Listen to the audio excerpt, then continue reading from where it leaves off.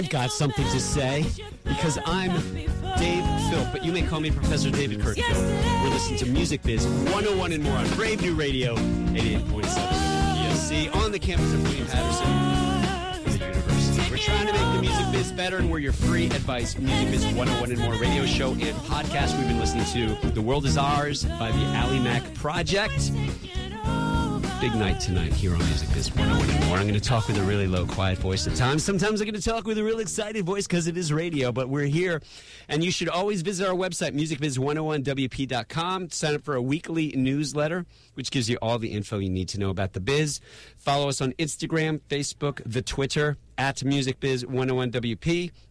And, of course, every show gets recorded, uploaded as a podcast on Stitcher, SoundCloud, and iTunes. We have two amazing producers here tonight. One is named Bianca Russo. One is named, her parents named her that, Bianca. They said, let's name her Bianca. And they did. That crying, screaming little ball of human that just came out of Mama. So good to have you, Bianca. And then we have another producer. Her name is Jess Frank. You may call her the Jess Frank. Jess Frank. Woo! Her red hair is not natural, but that doesn't matter because everyone loves her anyway. So it's good to have you here, Jess and Bianca. Dead air, they have nothing to say. They're producers, that's why they're not on-air talent like me. But we also do have a student co-host of the night. He needs a microphone in front of his face. He is a rock and roll guitarist. He is a lyricist. He is a nice young man who's co-hosted the show in the past. In year one, he did it when we had Harvey Leeds, who's an artist manager, on. And now we have Bobby Mahoney of Bobby Mahoney and the Seventh Son. Bobby Mahoney, boys and girls. Bobby Mahoney. Hello. What's up? Nothing. Bobby, tell us what your major... It sounded like Bobby, didn't it? Bobby, tell us what your major is here at William Patterson University. I'm a popular music studies major here at William Patterson. He's trying to strangle me with a headphone cable right now. But yeah, I'm a pop major. What is a pop major? What is pop music major here? It's essentially half business, half songwriting. And you have a lot of classes in like social media and like, you know, how to not get screwed in the music industry. But also you take like songwriting classes with Martin Briley and some other great songwriters and composers, so it's a lot of fun. It's a good time. And talking about Martin Briley, he's been doing a whole interview series on campus this semester. He's interviewed some really pretty cool songwriters and artists, musicians, producers. Absolutely, yeah. We've had Rob Fusari, who's been on the show. Yeah, Rob was cool. I think he was probably my favorite, actually. We had J.P. Marr. I can't pronounce his last name, from Cash was here last week. We had Claude Kelly, songwriter. Yeah, Claude Kelly was really good. Yeah, so we've had some really great people here. So if you're looking for a school to go to, if you're looking for a university, a college, and you want to study about music and the music business, I would suggest going to William Patterson, the university. Look us up. We're here. Yeah. We've been here. We're here to stay. We're here to stay. Woo! Speaking of here to stay, I believe our guest is on the other line. Is this true? The Jess Frank. She's hitting buttons. She's going to bring him up. His name is Alex Kadvan. Maybe his name is Alex Kadvan. Alex is going to tell us in a moment how to pronounce his name. Alex, are you on? Alex is the manager of Sleater-Kinney. He's the manager of St. Vincent, as well as Sharon Jones, the Dap Kings, and many more. We should thank, by the way, Aaron Van Dyne, Professor Aaron Van Dyne, who's the business manager for those artists, as well as KISS, Three Doors Down. Aaron was the one who hooked us up.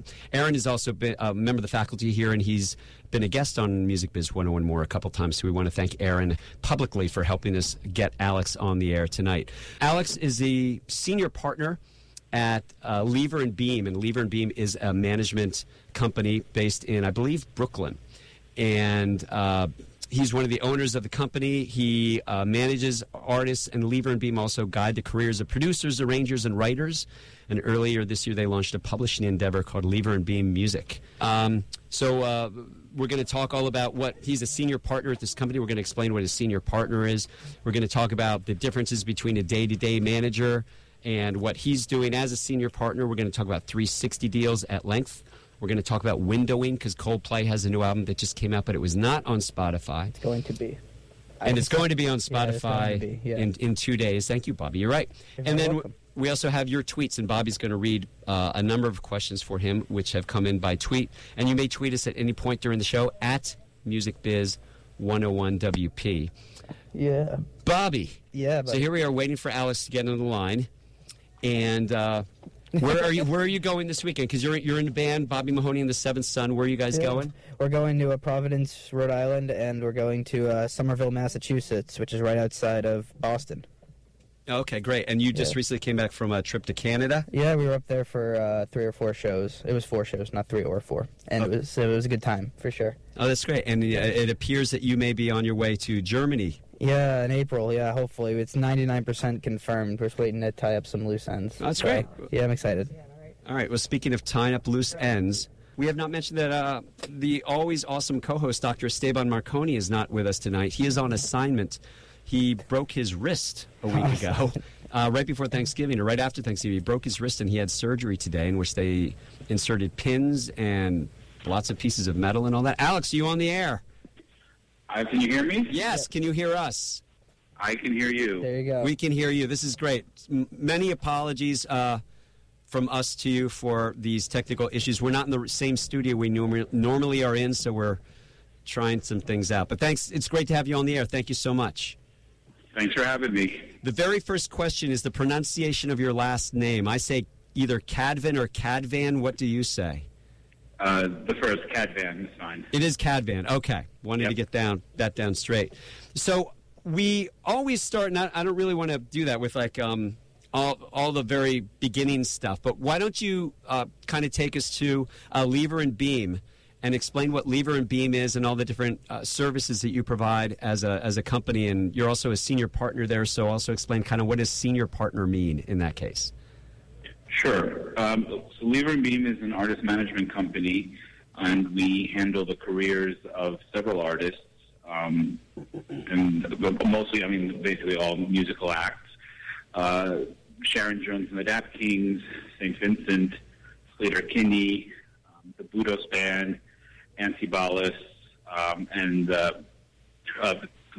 newer recent additions to the roster are a band out of Nashville called Blank Range, a band out of Chicago called Knee High, and a band out of New York called Charlie Bliss. Lever and Beam started in 2009 when a friend of mine who's been in the business for quite some time, who had been a manager, had stepped away for a while from managing directly, wants to get back in, and we started the company together. Prior to that, I had been on my own, managing a few artists, and in January of 2009, we started Lever and Beam. St. Vincent was part of that sort of announcement of the new company, and she was sort of our first joint client, and then we each brought in some clients that we worked on our own prior to the company forming. Okay. And in terms of the services, so, we are basically the managers for these bands and these artists and these groups, and, in a sense, we are the best way to put it is probably like we're the CEOs of each of these operations. Each of these bands are companies in and of themselves, and sometimes they have multiple companies, depending on if they have one that just handles their touring business, they have one that handles all their sort of recording and royalties and other sort of passive income. Sometimes they'll even have a separate company for their merchandise. A lot of that is dictated often by their lawyers or by their business managers on how they want to set that up, and we consult with that as well. But we oversee sort of all the global planning, the album campaigns, the touring around that, the promotion. And then we look at, setting up publishing deals, different deals with different agents in different territories, the recording deals, obviously, as well. When those are either needed or are about to expire, and we have to find a new label or stay with the same label. It's sort of an all-encompassing thing. There's nothing we don't do, and sometimes it's hard to describe, especially to someone outside of the music business, because they usually know what an agent is, and they think, oh, you get band gigs. And no, we hire the agents, and they get the band gigs. We hire the business managers. We recommend the lawyers. We hire, we put the team together, and then we ultimately have the responsibility to make sure everything runs smoothly and successfully.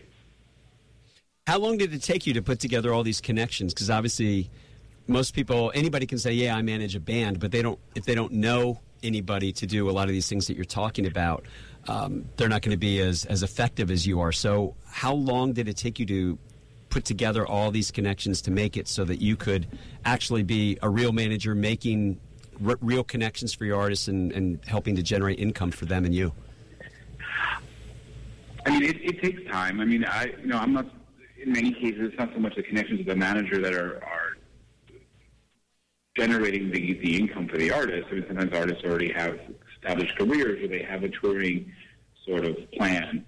In my case, I started very green. I didn't go to school. I didn't get a music business degree. I was a musician, and I was used to dealing with groups of musicians and sort of coordinating things. But I came on quite green with one band, and actually my now business partner was already hired as their agent. So that was the first connection I made. From there, it was their label. And then from there, it was their lawyer. And then sort of, things sort of spiral. But certainly the connections and the friendships I have in the business now, they've, tenfold from what I started with nothing. So it took some time for sure. I mean, suddenly when you then have a second client, suddenly there is something to gain from the diversity of working with different people, and they introduce you to other people. So at some point, though, you find people that you like to work with and who you trust and who you can go to, and they doesn't have to work with all of your clients, but you establish sort of a circle of people that you tend to work with. Do you actively go out and try and find new artists to manage? Is there a point where you think we can't go any further than this because we just aren't big enough or we won't be able to give the proper attention? How do you know when to keep going, and what are you looking for when you're trying to manage artists? It's not a constant, and especially if we're busy where we have, a couple of clients who are in the middle of a campaign at the same time. The way we structure our office, my partner Bach and I, we are the managers for all the artists on the roster, with one exception, which is the band out of Nashville, Blank Range. I can explain that later. But we don't have necessarily a dedicated assistant or anything like that. The way we set up the structure within our office is that we have day managers who handle the day-to-day. And the reason why I bring that up to answer this question is that the point of the day managers is that they at some point will grow into becoming managers themselves. And that would be the way that we plan on expanding or growing the roster. Because at some point, we can't have 20 or 30 bands that I can claim that I'm overseeing. It's just not possible. It's not enough hours in the day. But the team can be built up that way. And in that sense, and that's the case with Blank Range, where we brought someone in as a day manager who now works with Sharon Jones and the Dap Kings and Mihai, and he had already been managing Blank Range when he lived in Nashville. So then they came on as his client, but they are on our roster. But in terms of when we decide, I mean, it's not like we're like, okay, this month we're going to go out and find 2 bands. A lot of times it's, hey, this came across my desk and this is amazing and we want to work with it. And then we will pursue it. There are definitely phases and times when we know we're able to take on more, and we just had a little bit of a growth spurt. So where we just signed, in the last year, we signed 3 new bands. One was, again, Blank Range from Nashville. The other was Charlie Bliss out of Brooklyn and Mihai out of Chicago. So right now we're in a holding pattern because we still have a lot of work to do with those groups to get them set. One of them just signed a record deal, and 2 of them still need record deals. So we have a work cut out for us. And we, as a smaller company, we're not looking at like quantity. It is definitely quality, and therefore what we have to provide. And so the first priority is to make sure that those groups are set up, make sure that our existing clients are happy and that everything's working well. And then if we see that we have the capacity, we'll bring on someone new.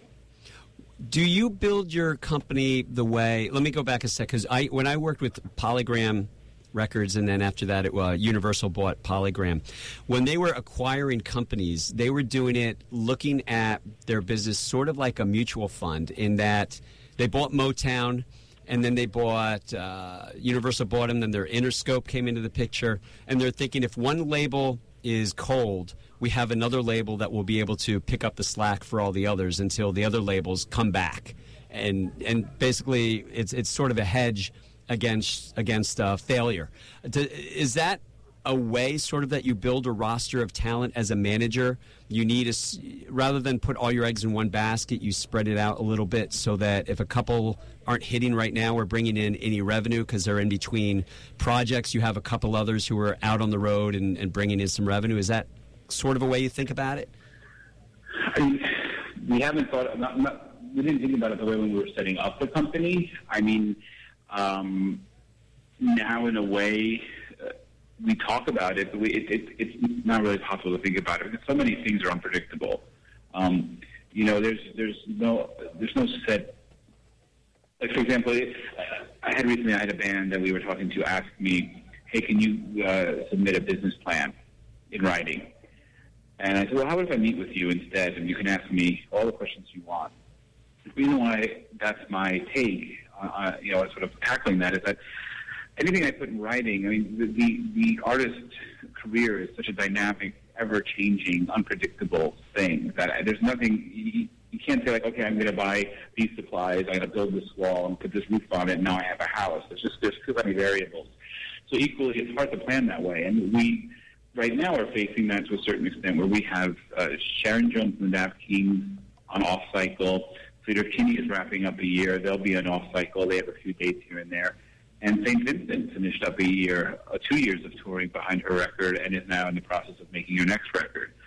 And we actually don't have necessarily, they're actually all sort of, unfortunately, they are all timed on the same cycle, and we need to sort of maybe, shape that up a bit. But, that's where we'll now we'll focus our attention on some of the other bands while they get their records done. But it's not, we haven't planned it that way. I mean, that seems like it would be almost a perfect scenario if you could do that, where, you had a sort of a rotating cycle of releases happening, every year.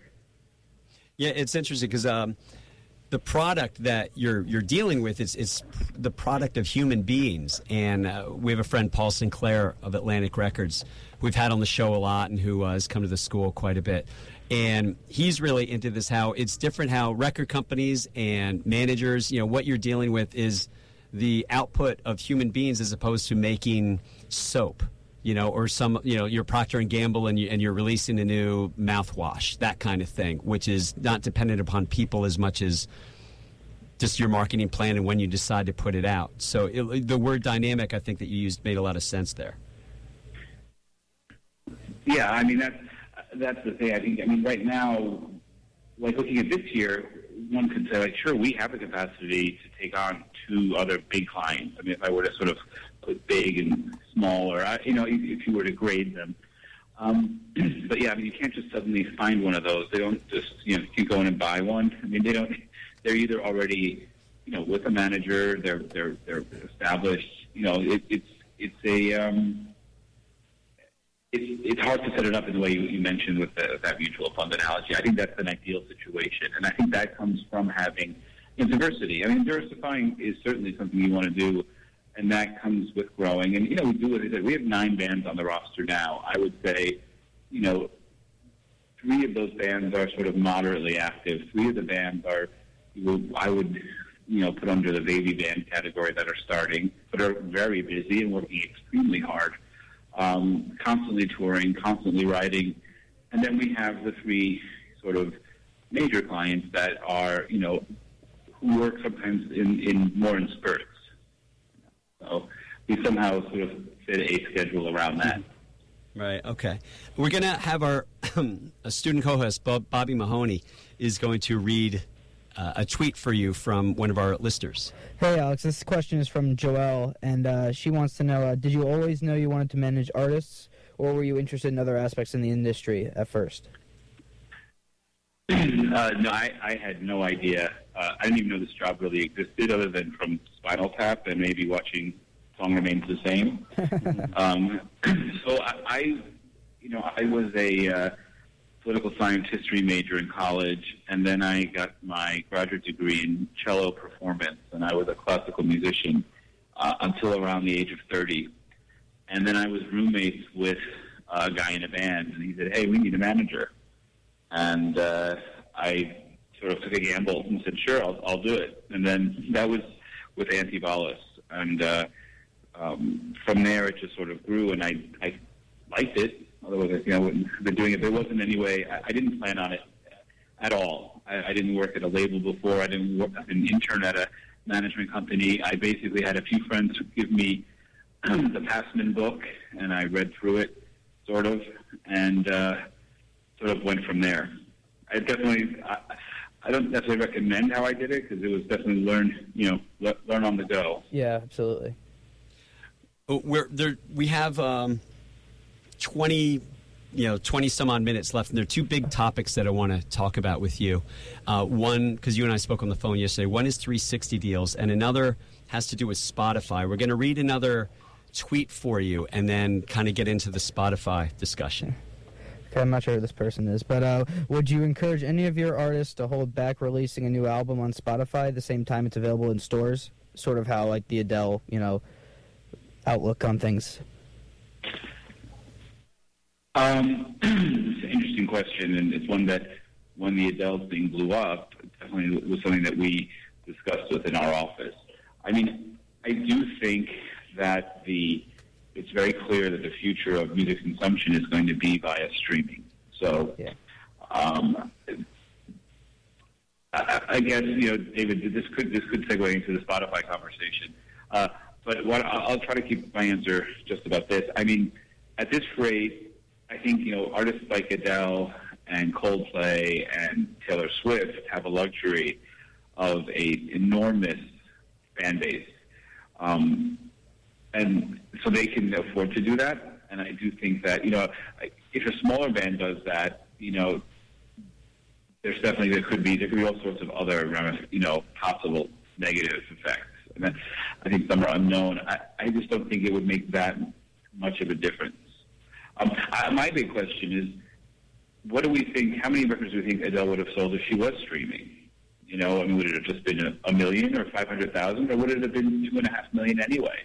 Because her fan base is a fan base that buys music, who are maybe slightly older. That's the big question. But I think for everyone else, you can't necessarily assume that. You don't know what the effect could be. So right now, there's no one that I work with that I would recommend not putting it on the streaming sites right away. Especially for your bands, and maybe it's also a function of the audience of your bands, but you have some really good artists, but they're niche artists. They have audiences and they have followings. They're not the mass artists of an Adele or a Taylor Swift. Sleater-Kinney hadn't done anything in 10 years until this most recent album, and St. Vincent is growing, but they're in a smaller marketplace, so to speak. And I think you're right. The whole point of, if they windowed, which is sort of what Coldplay is doing, putting it out on paid services before coming out a week later on freemium services like Spotify, I don't know how effective that would be. And then if somebody like Bobby Mahoney, our student co-host, who's an artist, if he did that, basically nobody would know, because nobody would care, because he has no budget to let anybody know that his record's out anyway on a mass scale. So I don't know how effective that would be from that perspective. Right. No, it's true. Yeah, I mean, that's what people have asked me about. I play with a lot of local DIY bands, and like half of them don't even pay to, like, you have to go through the aggregators to get your stuff on Spotify at our level, and a lot of them won't even do that. And I think they're shooting themselves in the foot, because it's another place where people could discover you somehow. So for a lot of bands, it might not be a smart thing to not be on the streaming services, unless you're the Adele or the Taylor Swift that can, whose fans are going to go out and buy the CD, 3 times regardless. So. Right. I mean, and I'll give you my example with, the last St. Vincent album. She outsold her previous records despite the streaming. So, and she I believe like in the UK, she tripled her business, or even more, so, in terms of record sales. So there's a question of, like, that goes back to that whole point. Like, the artists who are like household names can maybe do that. And again, I think a lot of them also, I would assume that most of the fans are either young and their parents are buying the record for their kids. I mean, I don't really have all the demographics down, but I do think that those artists who do that are at a different level. And I think that when the decisions are being made, there's a whole lot of data that they're looking at. I don't think XL and Sony just said, no, we're going to completely disregard freemium in this instance. I'm sure they were looking at lots of scenarios, and they were playing with numbers and doing that question you had, which I think a lot of us had. If she had been out on Spotify, how would that affected sales? And I guess the overall number they're looking at is overall revenue between release date and, say, Christmas, which is going to drive the most revenue. And I guess their decision was, let's go all CD, all physical and digital download, all paid. And that's what if you take the Adele example, I mean, she sold more records than anyone ever has in a 2-week span ever. Pre-download, pre-premium. So how does that, pre-streaming. So how does that factor in? I mean, I don't think that because she wasn't streaming, suddenly more people bought records than they did in the 90s. Like, that just shows you the magnitude of her power, or her reach. I mean, it's one thing if she had sold, let's say her last record had sold 1 million in the first week, and now she didn't stream and she sold 1.5 million. It's like, okay, well, her not streaming maybe made a difference versus last time. So, I mean, she just blew the record books out of the water. So I think it's hard to in any way use that example and use it as a formula for anyone else. Makes sense, yeah. It's real apples to oranges because of who she is versus. You can't compare Adele to St. Vincent, for example, in that case. Yeah, I think it's apples and potatoes? No, I was going to say something much bigger, the moon. With the apple being St. Vincent and the moon being Adele. Well, just in the sense of yes, or any. I've been saying the St. Vincent. It's any indie artist, any other artist. I mean, I just think there's very few in her. Right.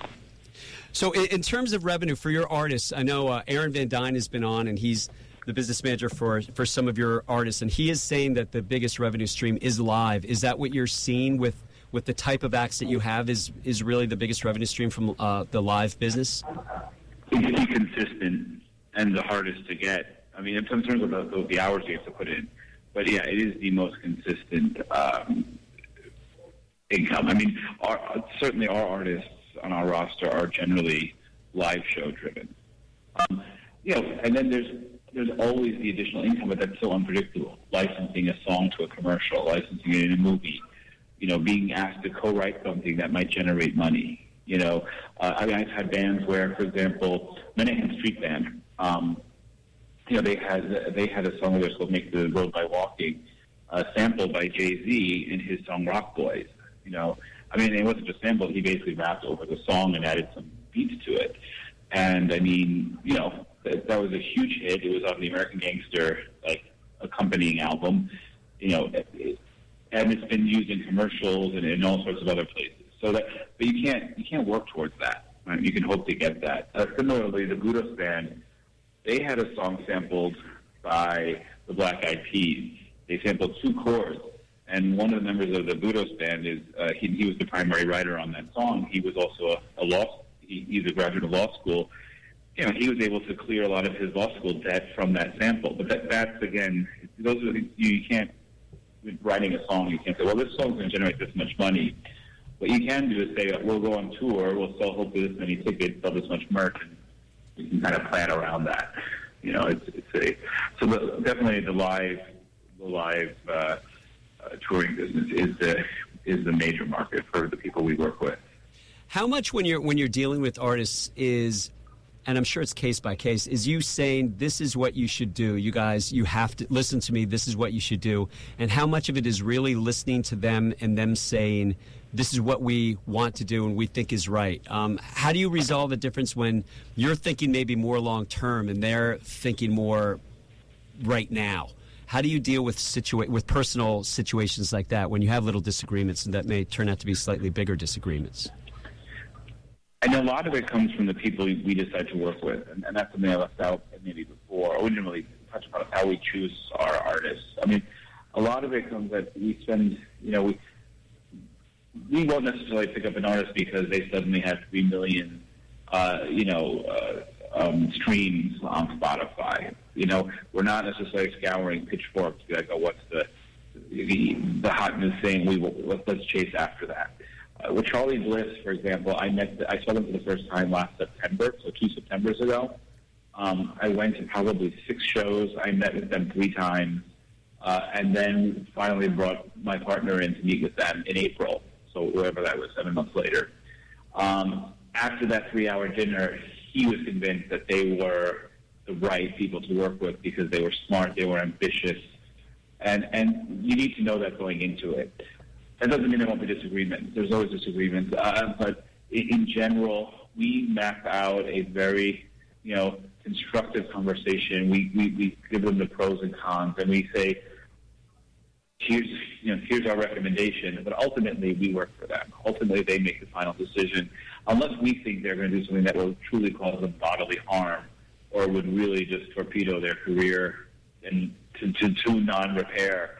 We've never been in a situation where we've had to say, like, you can't do this, because then they'll just, at some point they'll be like, well, that's what we want to do, so either, you follow suit or we'll find someone else who will. Okay. And to follow up with that, Bobby has a tweet to ask you. From Tom Riccoboni, what are some of the challenges when dealing with multiple musicians in a band? Well, for a while, that was sort of my expertise. So Antibalas had 12 members. The Budos Man toured with 10. Sharon Jones and the Daft Kings toured with 11. It was musicians, no crew. So, there's just a lot of personalities. And in most of the cases, even when there were that many, there were often a few who had leadership roles, so you could deal with them. But in the cases of Antibalas and Sharon Jones and the Daft Kings, those are equally owned, entities among the guys, among all the members, and so you can't. There's not just one opinion, so you have to sort of respect all of them, and usually it's pretty good. I mean, the challenge is on the business side is just the cost. It's a band, for example, an offer for a band of 4 won't cut it. To a festival, let's take a festival like, it could be a major festival like Bonnaroo, and these things they'll give with a respectable offer for the group, but they don't really care if the group has 2 people or 20 people. They're basing it on sort of where you fit in the music world at large, and so it's really just a matter of the costs surrounding having big groups like that. Interesting. Oh, you have a question, Bobby? Yeah. If you don't mind. So when I know everything is different from band to band and artist to artist, but what typically, how do you work out arrangement for, like, how do you essentially make money?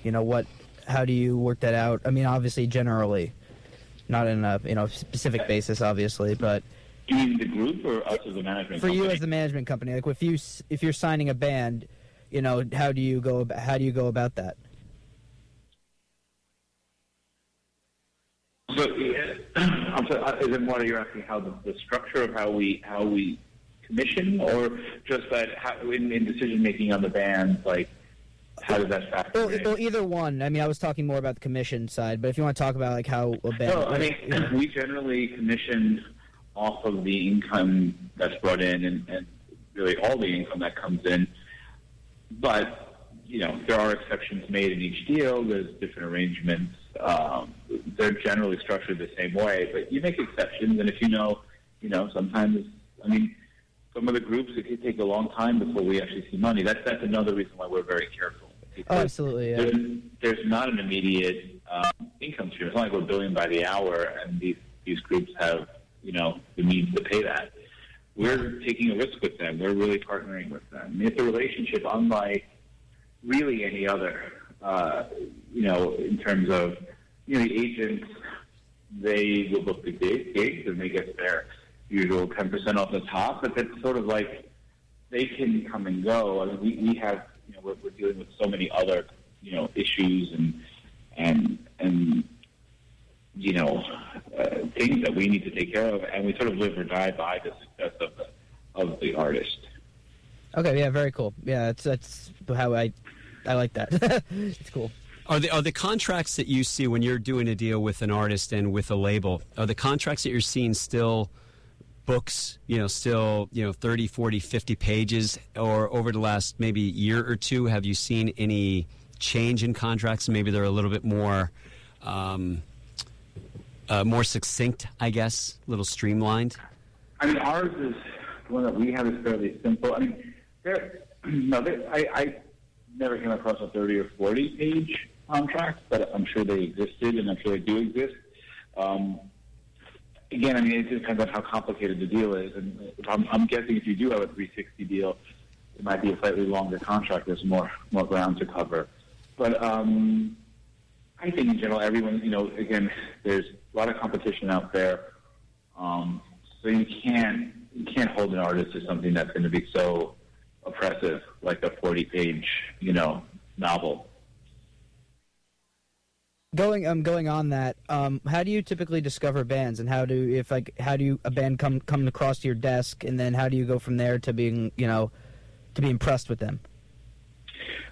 I mean, a lot of it is from the relationships that have developed over the years. Now, my partner has another business in the music world where he owns the Billions Corporation, which is one of the largest indie booking agents, and I think there's something like 14 agents there, and so he has a little bit of an A&R staff right within his company, and similarly, we have our day managers, and they also they're always, they're out, they're younger, they're listening to bands, they're checking stuff online, and they are handling things like listening to bands.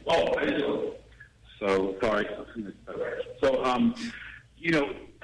but a lot of times, we work, we have loyal, friends, people, other, there's a publicist or an attorney who approach us and say, hey, we're working with this artist and they're looking for management. Would you consider it? Okay. So it comes from recommendations a lot of times as well. Cool. Okay. We talked earlier, I mean, just not too long ago, you brought up the term 360 deal. And when you and I spoke on the phone last night, talking about today, we decided we would have a little conversation about the 360 deal because you definitely have your opinion about them. And we've had people from the artist side, people from the label side on who's talked about them, most specifically Joe Riccatelli recently, who's the GM of RCA Records. I don't know if you ever got a chance to listen to our interview with him when we got to that, but from your perspective, are those the deals that are offered to you pretty much exclusively, and how do you deal with those, and what are your feelings about them, and how do you deal with them? So really no one we've worked with has been confronted with a 360 deal. To be honest, I've never really even seen what one looks like. But I do know what they are. I mean, I think 360 deals, I think it depends a lot on the type of artist, the situation they're in, the kind of music they make, and who the label is. I mean, obviously, there are a lot of factors that can play into where it could maybe make sense for someone because they will be taking care of, how much of an advance are they getting? Can that be offset with a label taking a little piece of, all the different income streams? And that's the other question. I think there's this impression that a 360 deal means the label's taking everything, right? 360, it's the circle. It's not so much that. I think similar to a manager, they're just taking a piece of each thing. And for that, they should be providing services, like whether it's if they're going to take a piece of the merchandising, well, then they should be managing and handling the merchandising.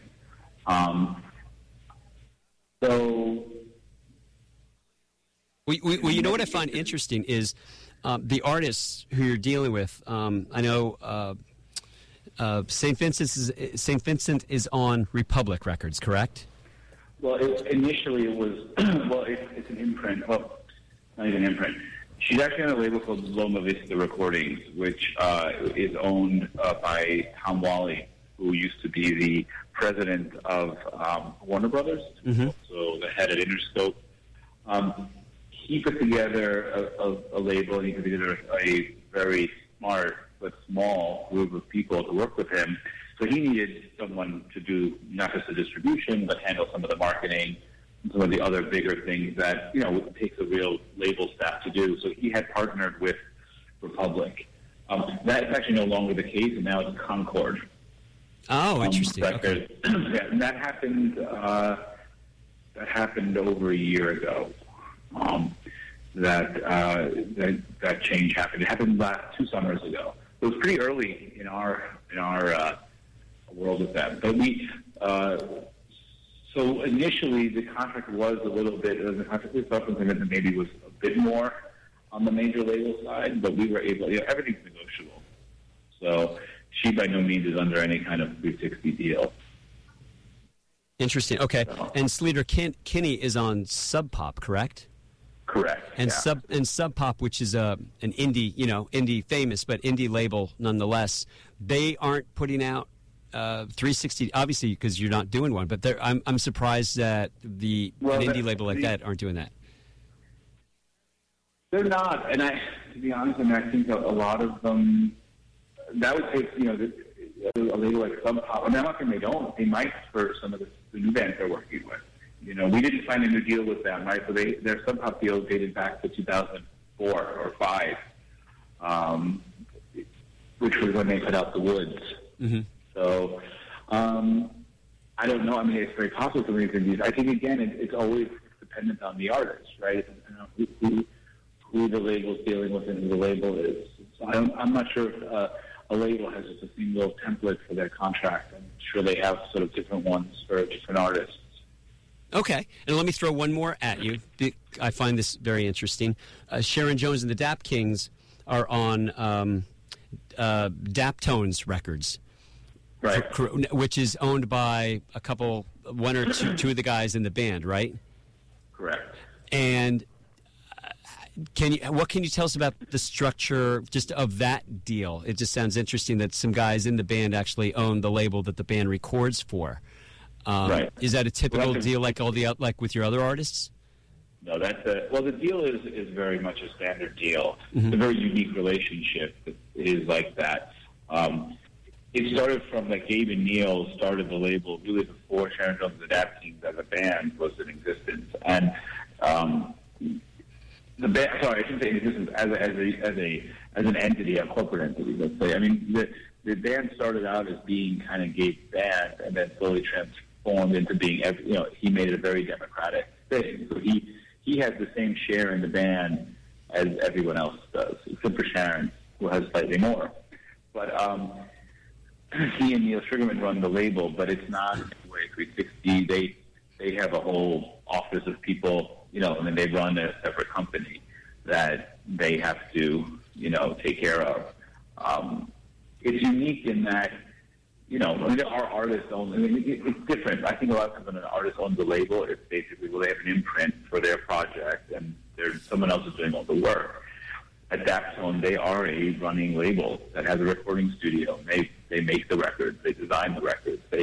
They're dealing with all the headaches. I mean, Neil's in the office, and he's the one who's fielding the licensing calls.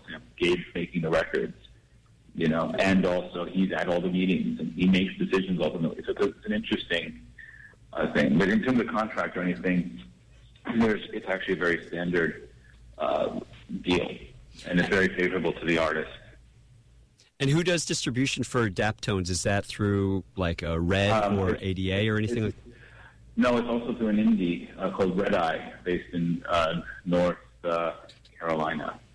Okay. It's also they have a label, Yep Rock. And they've been with them for some time now. Okay. Which brings up, because you mentioned, so it's a label like Red Eye. These bands that you have aren't exactly Z100 friendly. How much does radio, terrestrial radio, mean to you with the artists that you have? Because I'm sure, there are obviously niche stations like in this market, the New York market, WFUV will play St. Vincent, or they'll play even Sharon Jones or some Sleater-Kinney. But I guess you would call them adult alternative, and those stations historically I don't think have sold a whole lot of records, but maybe they sell tickets. But so how does radio work in for you and the artists? To answer your question, well, radio still plays a big role. You're right. None of the groups that we work with are radio driven, but we do depend on those stations, the KPRWs in Santa Monica, the KEXP in Seattle, KUT in Austin. Today, Sharon Jones was asking if we did a World Cafe taping at XPN in Philadelphia. So the NPR affiliates are still very important for us. They do drive sales, both end of records. I mean, especially with the NPR shows do, like World Cafe and Morning Becomes a Classic and things like that.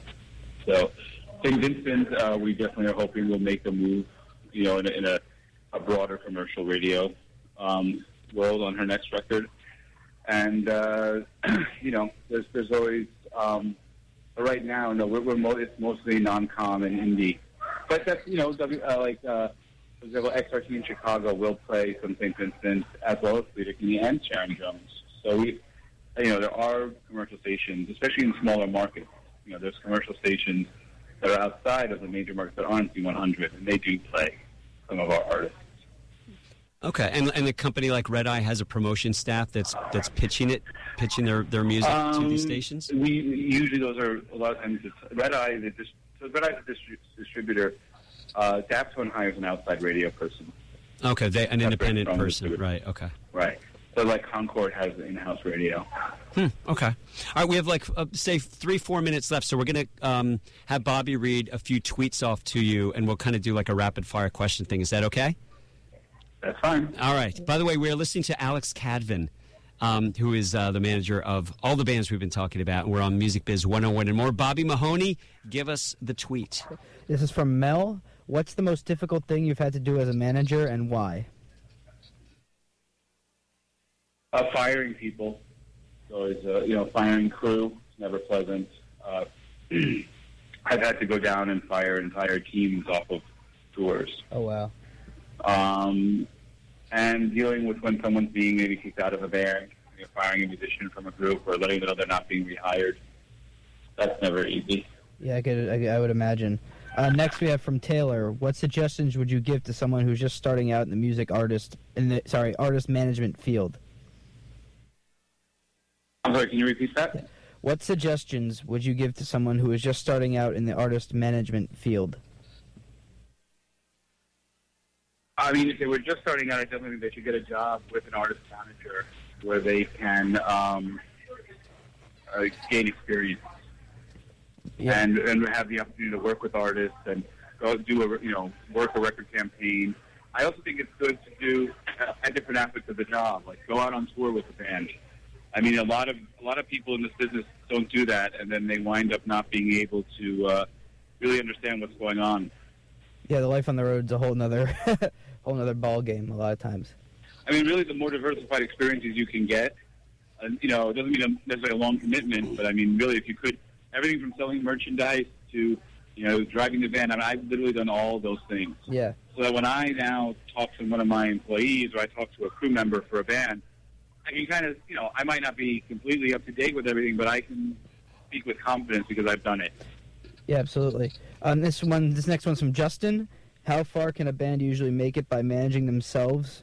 In your experience, how far can they get by themselves before they have to get an artist manager? When I have bands come to me asking if I would manage them, or sometimes it's like someone who's already in a band I manage and they have a side project, and they say, "Oh, would you manage it?" What I say to them is like, "Well, what is it that you can't handle?" And I think one of the myths is that, well, if you get a manager, suddenly now you're going to have success and you're going to be able to do everything. And that's not the case. I don't think there are very few managers who are miracle workers. So I think what it comes down to is with a band is like when you've gotten to a point where like, you know what, like there's too much work for us to do, or things are happening where we're getting a lot of phone calls and we don't know how to field them. Like we need someone to manage the situation. That's when you sort of know. I think there's a point where you know. Yeah. I think that a lot of groups can take on a manager too soon, and then nothing can happen because they're not, maybe they're no longer now self-driven. And again, I think the same advice I gave to an aspiring manager I would give to a musician, which is like, go out there and settle a few shows. Go out there and learn the business so that you know what you're talking about, and that you'll know when things are handled properly or when they're not. Yep. Good point. Absolutely. Final tweet of the night. Final tweet. Here we go. From Cole. What is the most important trait to have when being a manager? Probably patience and understanding. It's a good one. Those are good. Yeah. There we go. I mean, I guess the third one I'd say is organization. But a lot of times you try to depend on your staff and coworkers for that. Okay. And I guess my real quick final question, if you had 30 seconds to talk to DIY artists and to students of the industry, what do you think is the most important thing that they should know from your perspective? Not to rush into anything. I think one of the things I've experienced and talking to people is there's an impatience, and there's this idea that things should be happening a lot quicker. And I think you need to sort of have the long view and realize that success doesn't come overnight. We're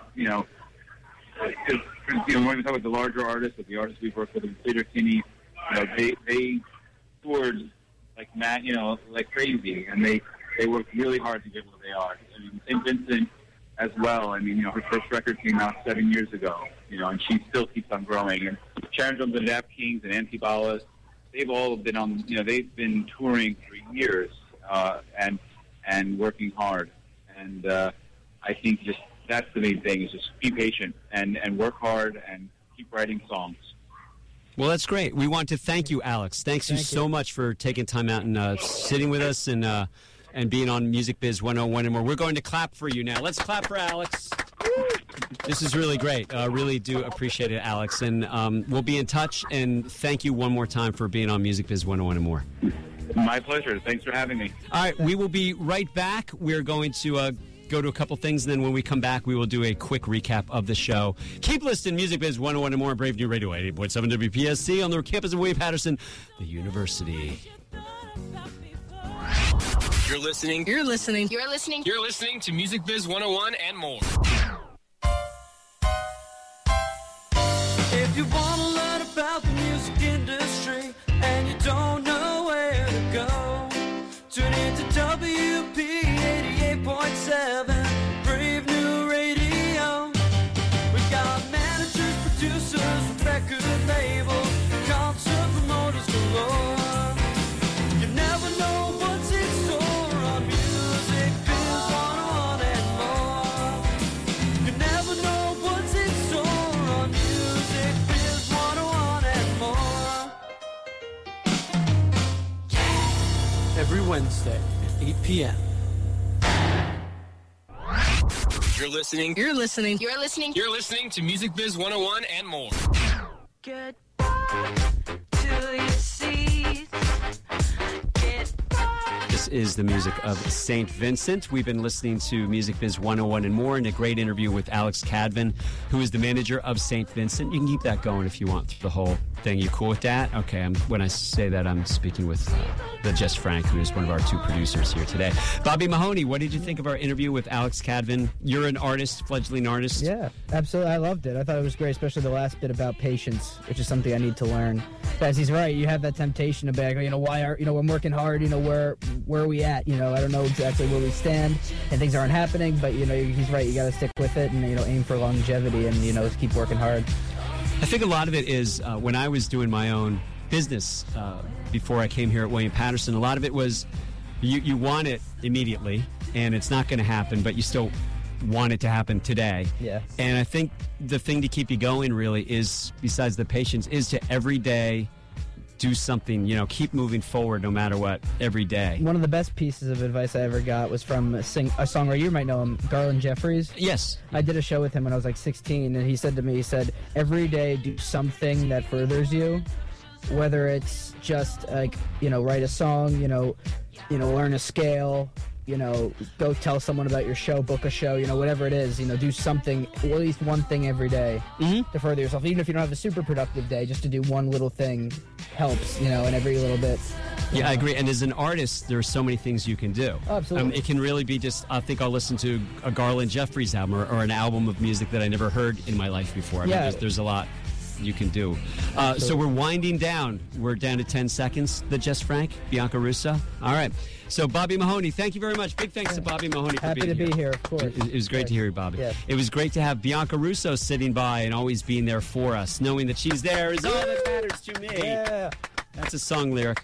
We want to thank Just Frank for being at the board today. Thank you, Just Frank, for being at the board today. We want to thank, in absentia, Dr. Esteban Marconi, who would have been here had it not been for a rock, a bicycle, and a bum left wrist. So, Dr. Stephen Marconi, we're here for you. We are always here for you, always, no matter what, and I'm not going to cry.